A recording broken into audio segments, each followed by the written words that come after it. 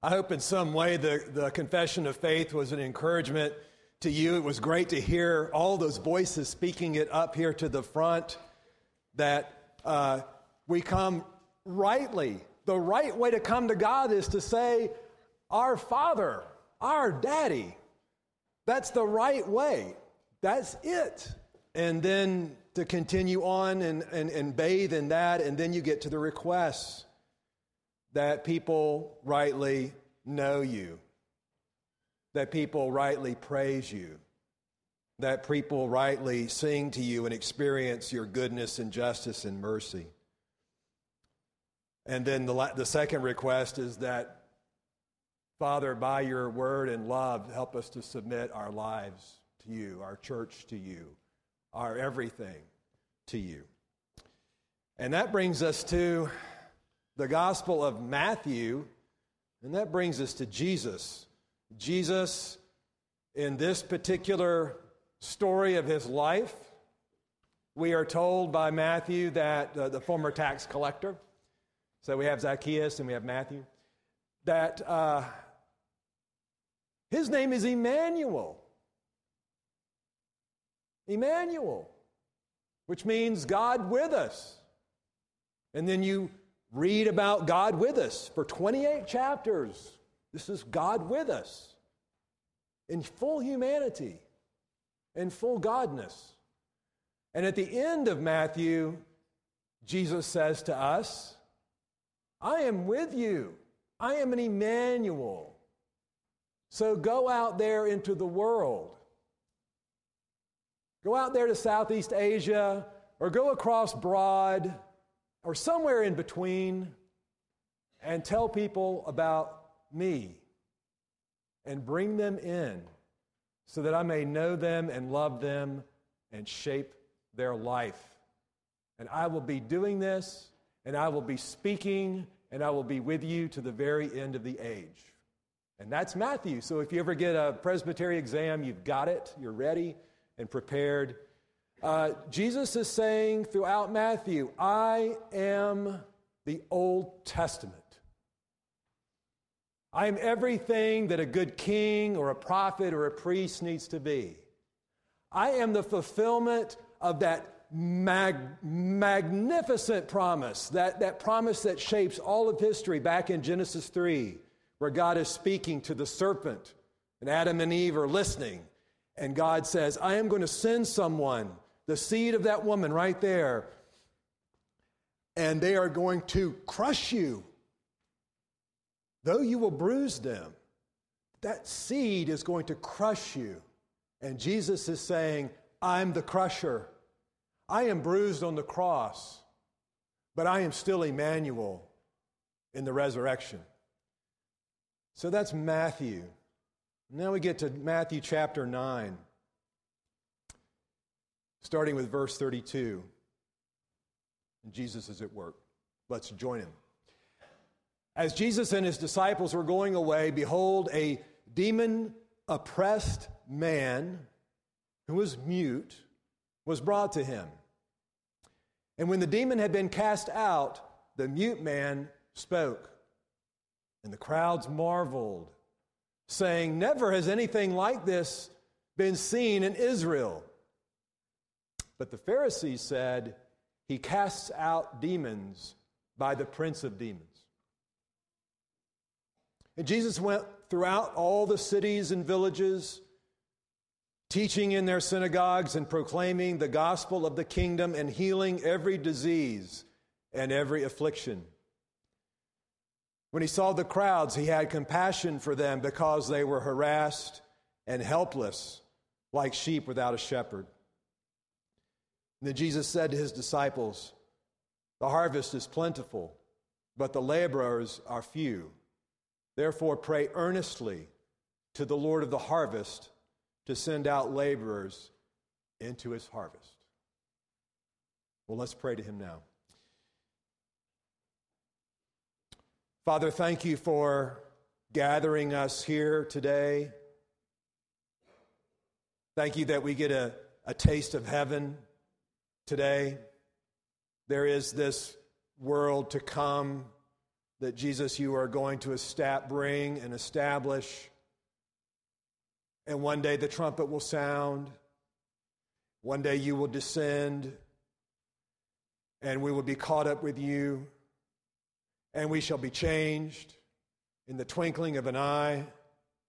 And everything will be right. And your kingdom will be on earth as it is in heaven. That is not apparently today. At least it's not up until 11:15 Sunday morning. So your kingdom is coming into this world through Matt and Bettina's, through servant girl, maybe somebody who's been captured by a terrorist, maybe as a father or a mother bends down and prays with their child before they go to sleep and committing that child to you, or committing a captor to you, or committing a demon-possessed person to you. Thank you that we can come to you and unload on you, and that you will take it, and you will work in it, and you will be kind through it all. So speak to us, Lord. Send us out. Help us to say honestly at some level, where you lead, we will go as a church, as family, as an individual. We pray this in Jesus' name. Amen.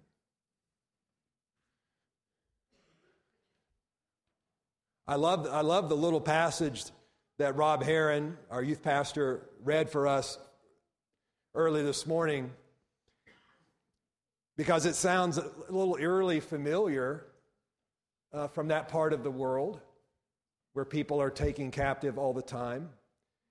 And I have this category in my head of what it would look like for God to send out laborers into the harvest field. I didn't have a category for her, but there she is.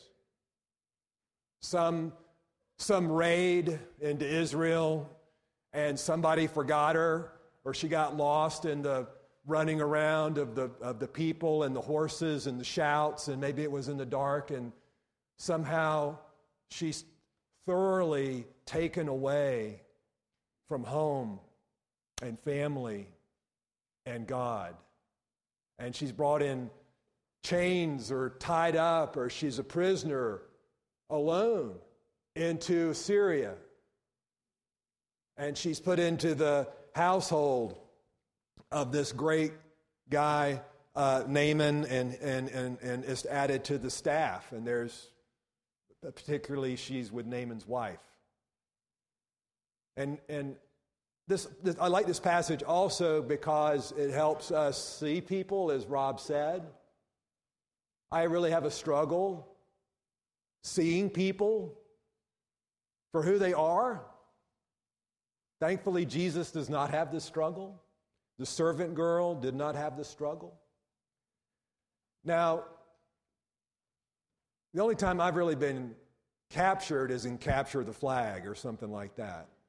So, I don't mean to be silly about it. It's one of the most. It's got to be one of the most dehumanizing experiences that a man or woman can have. And when you're in a dehumanizing experience, like when somebody lies to you, or when you lie to somebody else, and so on, we're less human. We're shaped, grotesquely shaped, and we shape people grotesquely. So she's captured, and there's Naaman going out with his medals, weapons, tremendous house, servants everywhere. All the servants are fixed on the master. They're fixed on Naaman's wife, and when they speak, you move. So leprosy is another one of those dehumanizing experiences, like cancer would be a dehumanizing experience. And with all of his greatness, he can't overcome that one. You're dead. You're dead. And you're unclean, and so forth. So the servant girl, and you can imagine she learns about his condition, or she sees it, learns about it, and has gained the ear of Naaman's wife. Now, instead of a voice saying, good, or he deserves it, or he led the raid that got me here in the first place, and I hate him, and I hope he has the worst case of leprosy in the history of humanity, or any of those things, any of those voices in her head, she knew there was a man back home, a prophet, someone who speaks for God, and his messages have been validated because God shows up as he speaks, and he's a healer. And it's Elijah, I think. Is it Elijah or Elisha? It's Elisha. Shame on me. Elisha, I think. Anyway, and so she puts out the good news to Naaman through Naaman's wife.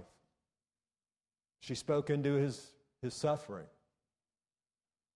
Because first and foremost, she's a child of God. And she's on mission as God's child, even though she is a captive. And maybe she stayed that way the rest of her life. But one thing is certain about Naaman, he experienced what we're told in the Bible, that God does above and beyond all we can ask or imagine. Naaman sure did. Not only was he cleared of leprosy, I think he was converted. He brought back the gospel to Assyria. Now, as I've thought about this passage, it's not been one of my favorite passages. I grew up in the PCA. And when I heard about a missionary sermon, Bettina and Matt shaped a great deal of what we wanted to do this morning. And I thought, I won't tell that story. So, it was just the time. It was kind of the Sunday not to go to church in some ways if a missionary was speaking. Just crazy. It's a voice. And thanks to Birdman, I can come out and say, I have voices in my head. Voices in my head. And, if you haven't seen this movie yet, that's too bad. You should have seen it. It's an Academy Award winner, and I'm going to spoil it. Too bad. You were slow. But it is not a kind and gentle word, okay? It's not, even though I have a faint heart, it's not for the faint of heart. It is R. It is an R-rated movie. It's a disclaimer. But I will tell you, my take on this movie is it talks about voices in our heads. And all of us have them. It's part of being human. Adam and Eve had a voice in their head. 3 words. I love you, you image of me. Go out and make little images. Go out and subdue this world. Eden is the launch pad to go into the world. I'm with you. And then another voice came into their head that brought sin and death, and here we are today. So in Birdman, you have this guy, and he used to be a superhero called Birdman. Michael Keaton, who was Batman, and so he's trying to resurrect his career. And he's using a play in which he directs, in which he stars to do that. Well, as opening night is drawing near on Broadway, which if you're not a Christian, that's got to be one of the most exhilarating experiences and terrifying experiences in life. And if you're going to get out there in the world and in a worldly way be something, then if you make it to Broadway, you know that's your benediction, that's your sacrament, that's your God. So throughout the movie, this guy is speaking. This guy's hearing voices all the time. On the front cover of your bulletin is a conversation between Regan, that's Michael Keaton character, and Sam is his daughter. And so turn and look at that real quick. And they're arguing. There's all this arguing in the movie. And Regan says, listen to me, I'm trying to do something important. And this is his daughter. This is not important. This is not important. It's important to me, all right? Maybe not to you or your cynical friends whose only ambition is to go viral. But to me, this is God. This is my career. this is my chance to do some work that actually means something. Now, you can read, I'm not trying out for the part. I'm not going to read the rest of this, but I just about fell out of my chair at that point when Michael Keaton said to me, "This is God." Jesus goes throughout the cities and the villages, and he is healing people. He is teaching about the good news that I am God with you. I am bringing tastes of the new earth through rescuing people from their sin, from diseases, from demonic oppression. And he sees the crowds, and he has compassion for them. And I will submit to you that every single one of us on this planet in some way embodies this line from Birdman. And this is just one of the voices. This is his voice. And his daughter saying, "You're not important. This is junk. You're trying to please 1,000 white people who the only thing they care about after your play is where to get cake and coffee when it's done." And she's just putting bullets into his God dream. And I think that's every one of us. It is a struggle to see people for who they are. And this is just part of the beauty of God bringing us together. This is a time where all of us are brought into a taste of heaven, and we get to experience the voice of heaven. We get a voice coming to us that is real, that is reality, that is truth. Thank God it's not on me. It's upon the Trinity, who are always talking together and love one another, to stick it in your soul and to stick it into my soul. This is reality. Not what your dad did say, not what your fifth grade teacher said about you in front of everybody else that still is that kernel of the seed of shame that has grown up into who knows what. It's not what your wife did or didn't do. It's not your boss. It's not getting funded. It's not your PhD. It's me. I'm speaking to you, and this is reality. And everything in this passage, you can hang your life on it. We can hang our life as a church on this. We can hang our lives as individuals on this passage right here, because it just whams through all of humanity, all over the world, all the time. We get to live, what a privilege to live in the state of Georgia, in Athens, Georgia, where there are crowds all the time. And we get to experience two of the greatest athletic, dramatic portrayals in all of history. We have Sanford Stadium, where 95,000 people scream their guts out Saturday after Saturday. We have, that's East, Augusta National, the Masters coming up in just a month. Can't wait. There's just, people are dying to get into these venues. But what do you see? I have been spending part of my life with this passage this week. And I'm a campus minister on top of that. And I work at the University of Georgia. And we have a bus stop next to our house, the North-South bus stop. I get on North-South bus stop, people. Get on the bus, there are people. Ride the bus, get off at Tate, more people. Classes changed, it's like being in Tokyo for me all over again. And sometimes when classes change, you feel like you need, like in some stations in Japan, they actually have like sumo wrestlers who just, are great linebackers and just or offensive linemen, they just push so that you can get crammed into that car. And isn't that true, guys? Got some friends down here from Japan. It's just incredible. But even during this past week, I had to keep saying, God, help me. I just see people. I get on the bus, I don't see anybody I know. I'm like, okay, well, who wrote me an email and what's on Facebook? And I'm just like, these are people. They are harassed. They are harassed. Do you know what that word means in Greek? I didn't know what it meant in Greek, so I looked it up in my little app when I wasn't thinking about the people who around me who are like sheep without a shepherd. When you look up the word harassed, it's even worse in the Greek. It means to be flayed, F-L-A-Y-E-D. And if you don't know what that means, there are a lot of people who do.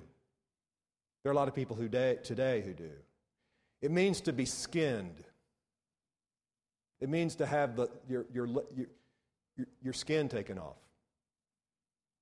And not by plastic surgeon. But by someone who's captured you and you are totally under their power. And they want to hurt you. And when Jesus would go throughout the cities and the villages, and he would look at people, and he would see the crowds, he would see people who are deeply, deeply suffering from 1,000 different cuts because they're believing lies. Their whole life is founded on a lie. Everything outside of resting on Jesus alone is death. And you will cut yourself, and you will be cut, and you will flay other people the deeper you go into the religion of self. It doesn't matter what it is. If someone is in an organized religion, and I have so many friends who are, but in the end, it is about your performance. You've got to get it right. You've got to get it a lot more right than you get it wrong, and even then you don't have any hope, but you have to use people to get you into heaven if you're just a religious person. If you're an atheist, it's just a whole nother level in some ways of being harassed. And if that's where you are this morning, praise God you're here, because this is an experience of heaven, as bizarre as that may sound. It really is, because the truth of God, we've been speaking it back and forth, we've been singing, we've been praying, we've heard scripture, now a sermon. It's the voice of God speaking to us, and our voice speaks back to God and to one another. And that's very powerful. As Hal would say, our favorite bald pastor, this is putting yourself on the railroad tracks of God's grace. You're on the railroad tracks of God's grace. While the cat's away, the mice will play, right? It's bad enough, verse 36, to be harassed, to have a life of being flayed, but to be helpless in it, to not be able to move. You can't make a single move towards God, not a single anything towards God. In fact, it's very much true that we run in the opposite direction, with distractions, with pleasures, with anything to escape certain voices in our heads. Anything. Double death to be harassed, to be helpless. And if that's not enough, Jesus wants to add another thought, another facet to his vision of humanity. To be like a sheep without a shepherd. Now, I know Jill Brannon is here. Jill Brannon, is she here? Are you here? She is our authority on sheep and shepherds. What that culture is like. Now, Jesus is a bigger authority than Jill Brannon. But I will tell you what, to be a sheep without a shepherd is absolute disaster. Death is at any moment. You are alone. You have no hope. You are separated from community. You are left with yourself. And if it rains too much and you're a bit woolly, you are going to flip upside down and your legs are going to stick up in the sky. And you will die that way from rain. And you have no defenses. So that is humanity. That is us. That is who lives in Southeast Asia. That's who's in Brazil. That's who's across the street. That's who's over at Family Housing where we live. That's wherever Clay and his merry band goes and plants a church somewhere around Athens. This is humanity. It's always humanity. And it will remain humanity. It will remain this nightmare unless Jesus comes and moves around the village. Because he's not some stoic robot statue of stone or wood or gold. He is not asleep. He's not forgetting about what humanity is like and looking at his iPhone to be entertained instead. He's filled with compassion. He's filled from the inside with just how broken everything is. When he saw the crowds, he had compassion for them. He's moved in just in his guts. He is hurting. Jesus, I believe, still is like this. He is human, and his humanity is somewhere in another dimension. I do not understand that, but he is still fully human. And like he said to Saul on the road to Damascus, when you are hurting my people, that is my church, and you are hurting me. It's ultimately, I'm so united and connected, you're hurting me. So we are riding this morning on the compassion of Jesus Christ. Deeply real, human, with all the human emotions. And it's not just one way one day and one way the next, the way we are. He's experienced all the voices just as we do, and it was his Father's voice that continued to win. Even when Jesus was at his most shepherd-like experience and said, is there another way? There was no other way, and he said, Father, not my will, but yours be done. Jesus came into the world with no exit strategy, no asterisks, no prenuptial agreement with the Holy Spirit and the Father, and no hooks. He came to save, and he did it with great compassion. Now that's verses 35 to 36. So in just a few minutes, we're going to hit where we come into the story. This is the voice. Now, I think I've got this somewhere. There's another little bit of Birdman I want to give you. This was the voice that seemed to win in the movie. This is the giveaway. Throughout the movie, Michael Keaton guy you would see the Birdman and the costume and everything, and you would hear this voice speaking into his head. And here's part of what the Birdman character would say to Michael Keaton, because he's trying to take hold of his identity. He's trying to direct his path in the course of his life. He's taking him back to the past when Michael Keaton was Birdman, when he was on everybody's TV screen, movie screen. You had like a Birdman. If you were a guy, you had Birdman sheet and pillowcase and that kind of stuff, okay? So forget Broadway. So you're not a great actor. Who cares? You're much more than that.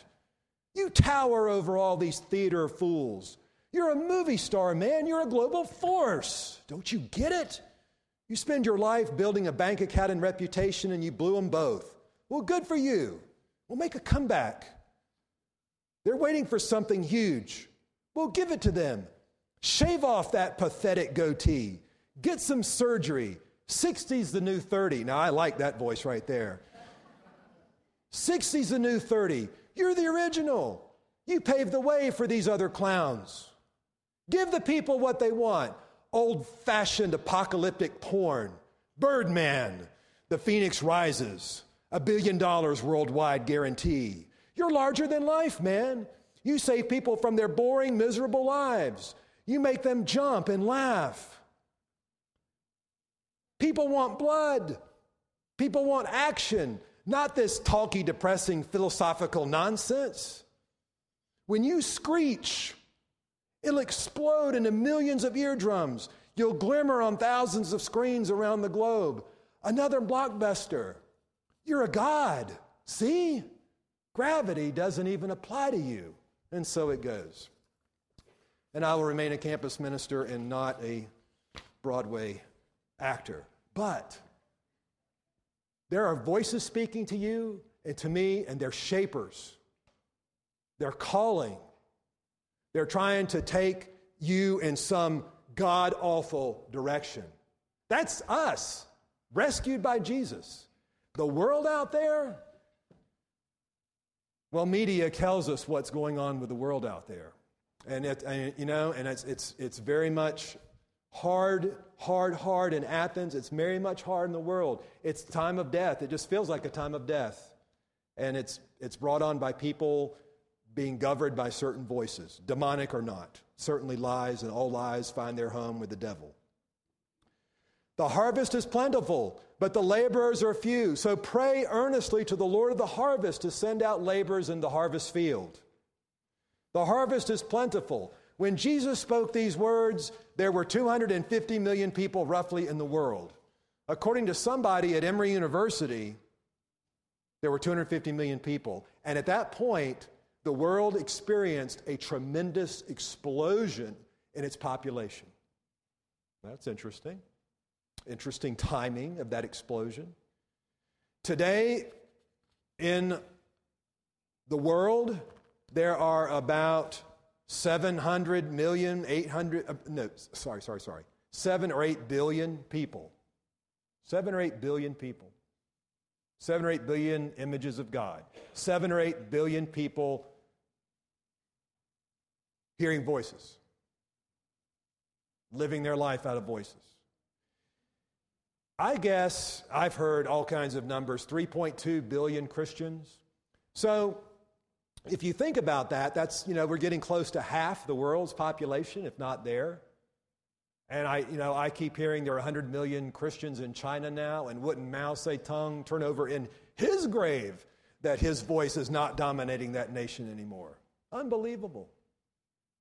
So this is not a passage to beat you up. Christians have prayed.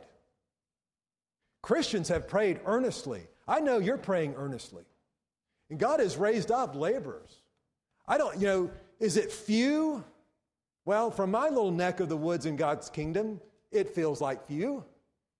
I would love to see more international campus ministers. I guess when you go to where Matt, whatever your name is, Matt and Bettina, where they go, it's few. It's always few. And there's just an incredible amount of people that God is continually gathering together. I wouldn't be surprised. Well, you think of heaven as like a place where, the new earth, heaven's the new earth, and you have people that number more than the sands of the seashore. Personally, I don't think we're there yet. Jesus may not come back for 1 million years. This prayer of Jesus, this call to pray is on us. It's on us. To take it all in, to take up these voices that we're hearing in Matthew 9 and throw it back to God. To overwhelm us with the need, whether it's the staggering numbers of people and their brokenness and their spiritual situation and our absolute inability to do anything about it except to pray. And God will send out harvest workers into the field. He really will. Will you continue to pray? Add your voice to the Father's experience, and He will send out workers into the field. And I'll tell you, it may be as a slave. It may be as an English language teacher. It may be as a scientist. But I'll just say this to you. I know that you're hearing voices. I know that you're following a voice. I know you're being pulled in many directions. May Jesus speak and speak and speak. And may He send you out to speak and to speak. But think about your life. Think about your family, your business, your resources, your children, your grandchildren. Pray earnestly to the Lord of the harvest because the harvest is big. And there is a lot of work to do. And over it and under it are 3 words from heaven. I love you. And whatever God does with us, with your prayers, with your giving, and if you're going out there, whatever God does, something else Jesus said, it's awesome to see lives changed. But the greatest thing in the world is that your name is written in the Lamb's Book of Life. And as one of the best is a funny word, as one of the most faithful missionaries to part of the world where Matt has been and where Matt and Bettina are going, his life verse was, may the love of God grow, from Ephesians 3, that the love of God would be wider and longer and higher and deeper than anything else. Not about what's done, not about how many people are saved, but about knowing the love of God. So let's pray, and then God's going to speak to us at the table. But we're in the harvest, so let's pray. Jesus, you have come into the village of Athens and wandered around, and you're at work speaking to people from every aspect of Athens' life, from our little cosmopolitan bubble in the south, and where we have people from around the world. And you've also made us a place of sending. You've sent, who knows how many people you've sent into the church, into occupations to be your servant. So keep speaking your voice, your call. We pray that you would raise up more people to go. Here or far, that's up to you. We just pray that you would raise up people. What a privilege to be a Sunday school teacher in this church. What a privilege to work among the youth. What a privilege to be on the campus. What a privilege to go to, we don't endorse products here, Lord, but to go to some restaurant or go get a cup of coffee. What a privilege to be around people. Please help us to see people. And just all the terrible, terrible realities of people, that you would fill us with your compassion, that you would fill us with earnest prayer, and like you did in the next chapter in Matthew 10, send people out.